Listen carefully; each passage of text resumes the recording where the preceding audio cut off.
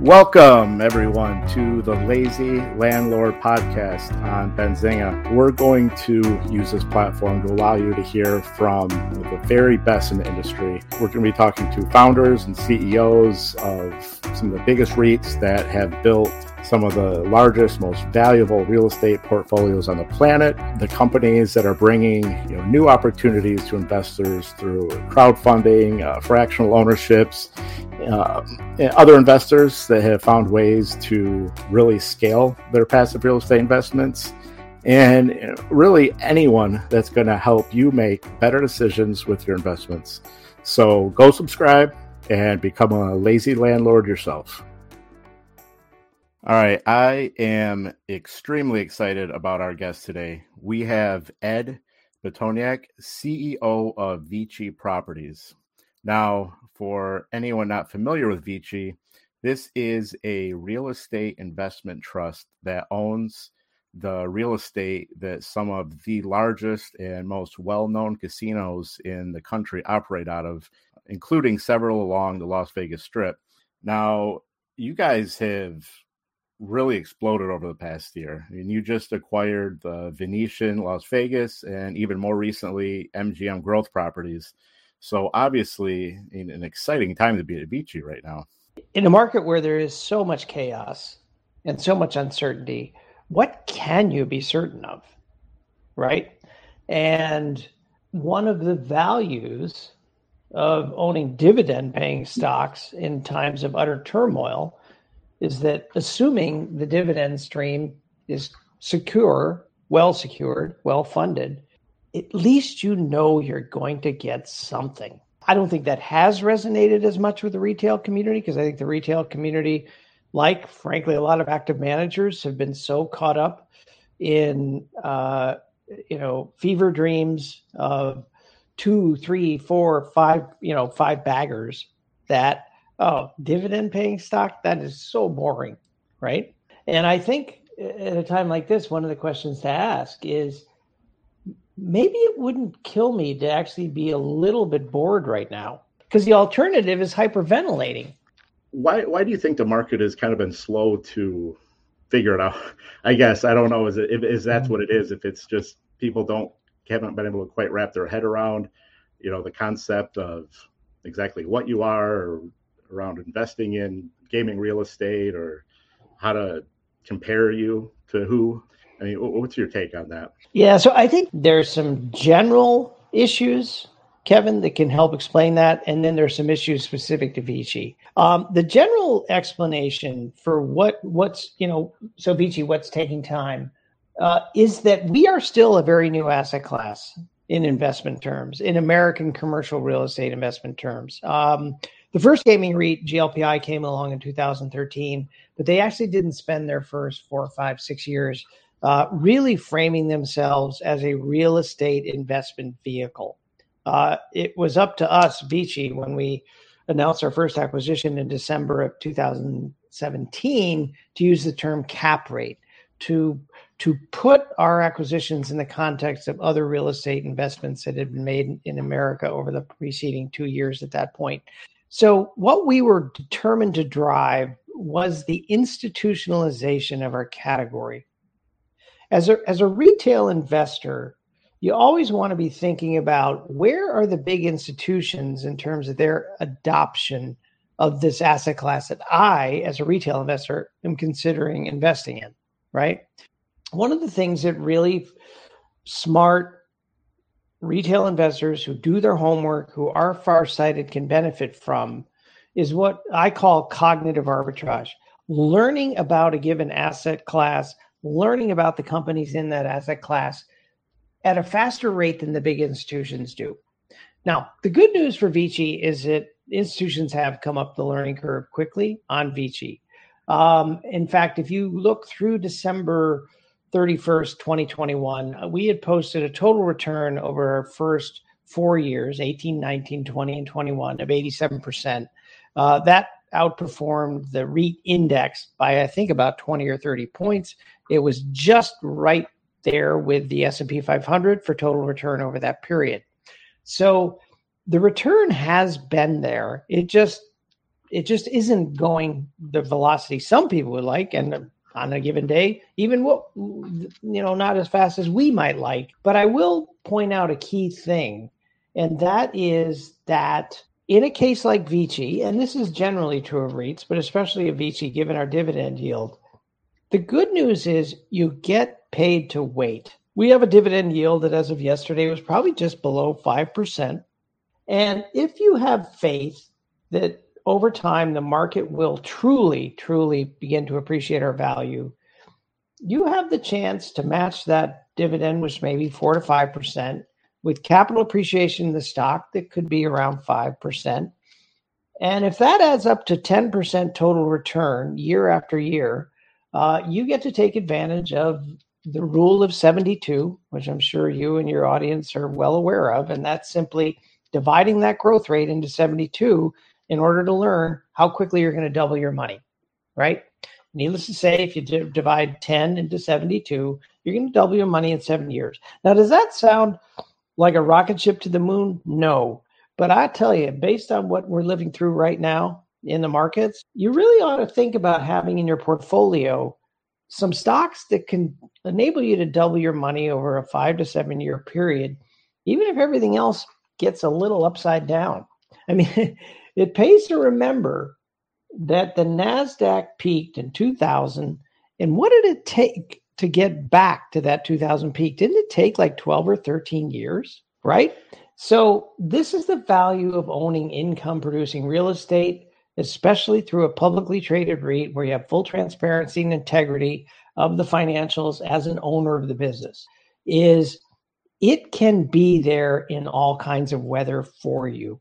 Make sure you're picking a REIT that has a good, solid dividend that gets paid through thick and thin. We grew our dividend during COVID. We grew at 11% in 2020. We grew at 9% in 2021. If we may not be able to deliver that kind of dividend growth year in, year out, but we will grow the dividend. And you should think about the degree to which that buffers you against riskier investments you may want to make, for the sake of higher velocity returns. In the particular case of VICI, we have made it difficult for investors and sell-side analysts to quite understand what we would look like when we grew up, because our acquisition activity of 2021, which was $21 billion, it did require an enormous amount of equity raising. We raised $5.5 billion of equity last year. It did create a whole kind of miasma of moving parts that led a bunch of people to say, I can't quite nail down exactly what VICI is going to look like when all this closes and all this gets funded. So you know what? I'm just going to sit back and wait. How many acres do you have total? I mean, on like right along the Las Vegas Strip right now? 660. And now, granted, not all of it would be valued at this kind of price, but there's been a recent trade in Vegas where I think it was Tillman Fertitta paid $30 million an acre. So if you said, all right, VICI, I'm just going to reduce VICI to not reduce it, but I just want to know what VICI's land value is. Well, that land value, 660 times 30 million an acre, you end up with a whole big part of our value without giving any effect to the buildings that we own across the country, and obviously the other land we own across the country as well. One thing I want to just make sure we don't lose track of, Kevin, is the value of dividends when reinvested as a dollar cost averaging tool. If you are an investor like you who invests in stocks that pay dividends, and if you have a practice, whether through a DRIP, a dividend reinvestment program, or some other means, you're constantly using those dividends to buy more of the stock, times like this are the best times of all, because you're automatically buying the stock when it's cheap, assuming the stock is getting hammered, like everything is indiscriminately getting hammered right now. When a stock you want to own is cheap, you really ought to buy more. And the great thing about dividend reinvestment is that you automatically buy more. You're not left with the incremental decision. It just happens. And you benefit by virtue of doing so. Gaming revenue in March, as you said, was 35% ahead of March 2019. 35%, right? Occupancy for Caesars and MGM are two big tenants on the Strip. 90+%. I believe the same was true at the Venetian. We really believe there's runway here next 10, 20 years. Aging the baby boom, they're going to want travel experiences, wellness experiences, recreation experiences, life enhancement experiences. Millennials are starting into family formation. You're going to see family travel and family experiences that we want to make sure we're investing in. When we started out 4.5 years ago with this conviction that gaming real estate could be the next great institutionalization story in American commercial real estate investing, we accepted as absolute gospel, truth and fact, that institutionalization requires institutions to invest in the sector. They can either do so through buying the equity of public companies like VICI, like GLPI, like MGP, or they can invest directly. And we expected this to happen. We wanted it to happen. The assets you own as a real estate company increase in value to the extent that bidding activity for assets like what you own establishes higher and higher values. If nobody wants to buy the assets that are like the ones you own aren't worth as much. So it really began in the fall of 2019 when Blackstone came in and through what's known as its B-REIT, its non-traded REIT, it bought the real estate of Bellagio on the Las Vegas Strip. And that was obviously validating. That continued into early 2020 when Blackstone went into a joint venture with MGP on ownership of the real estate of MGM Grand and Mandalay Bay. Now, we are part of that joint venture by virtue of having taken over MGP, so we own 51% of MGM Grand and Mandalay Bay, and Blackstone owns the other 49. You're starting to see other entrants. You're absolutely right. Realty Income came in, did a very good deal on the Wynn asset, the Encore asset in Boston. And I believe you're going to continue to see real estate investment capital, whether through publicly traded REITs like a Realty Income or through private equity funds, increasingly act on the realization that this is some of the best real estate in America, especially when you look at secular trends and how those secular trends are impacting so many other real estate asset classes. And you alluded to the challenges facing office right now. There are really significant challenges facing office. There's really significant challenges facing certain categories of retail. There are not secular challenges facing our assets. The secular demand trends for our assets are very positive. And within triple net structures, we offer a transparency and integrity of economics that you don't find in every other asset class. So I think you can continue to expect, again, both public and private market equity to want to own these assets. How do you have the CPI?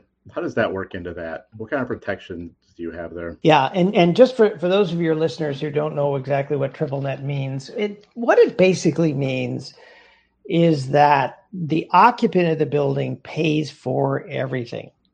Okay, they not only pay rent to the landlord, in our case, gaming companies largely paying rent to VICI. They bear the cost of the real estate taxes on the asset. They bear the costs of maintaining the asset. They obviously pay the insurance. They pay all the utilities. They pay for everything. So you're not getting calls with toilets backed up or Nope. It's a very clean and transparent model versus so many other asset classes where tenants and landlords are constantly getting into fights over who's going to pay for that. Our model is blazingly simple. Tenant pays for everything.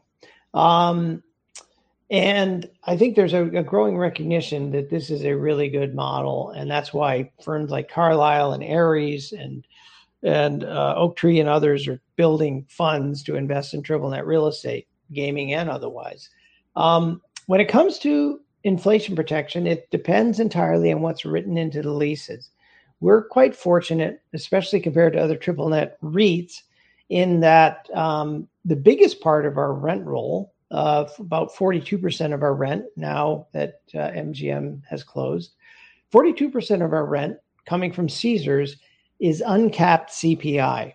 The measurement period for that takes place July, August, September. You look at that 3-month period versus the prior year 3-month period of July, August, September.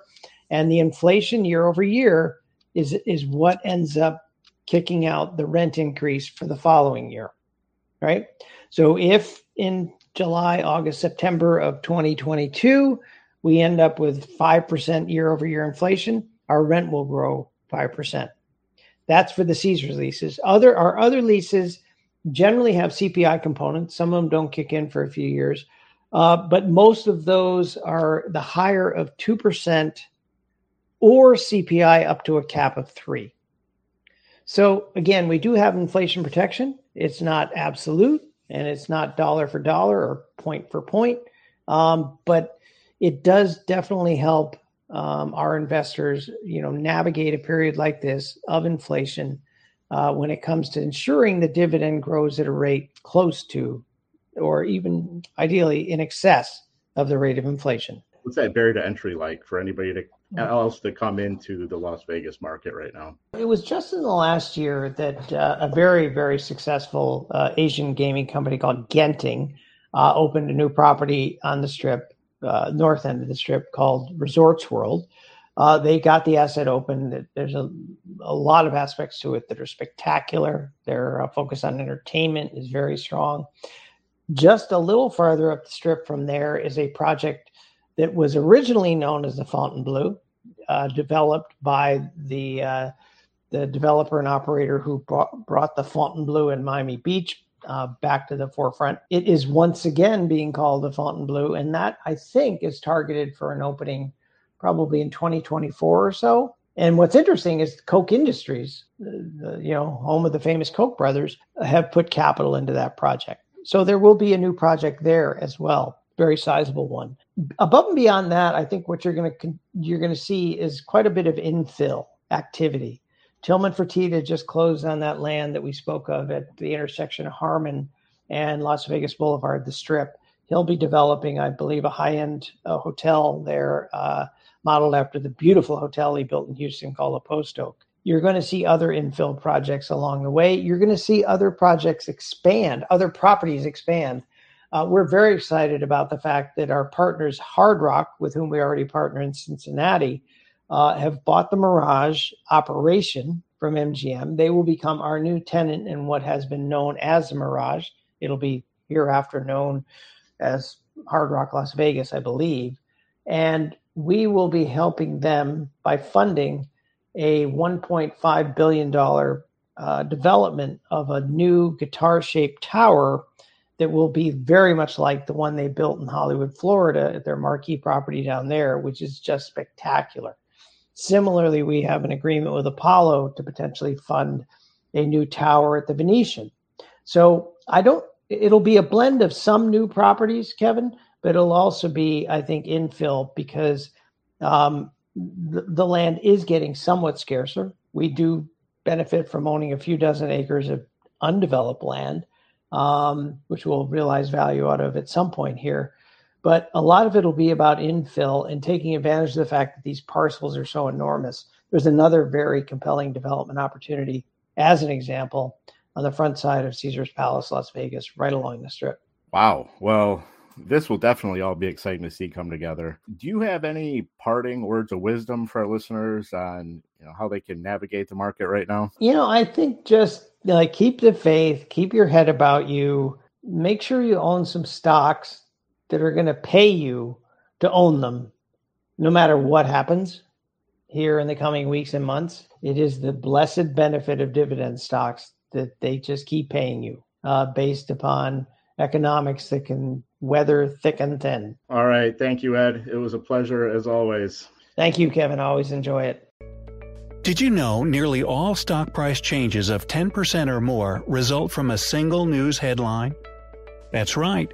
News headlines have a unique ability to drive stock prices up or down. These news catalysts create trading opportunities every day. All you need is a little help to reach out and take them. And if you're looking to grow your portfolio, it doesn't matter if your investment budget is small or big. An easy-to-read stream of news headlines will increase your opportunities to profit from price changes in the stock market, consolidate a knowledge-based investment strategy, and grow your portfolio. All you need is Benzinga Pro and its powerful news alerts, price tracking, and portfolio monitoring to make a positive change in your trading performance. We've already helped thousands of retail traders across the world, and they could not be happier. Increase your market knowledge, boost your exposure to big movers, and make informed trades before major price changes. The opportunities are all around you. Subscribe now, and we'll skyrocket your portfolio today.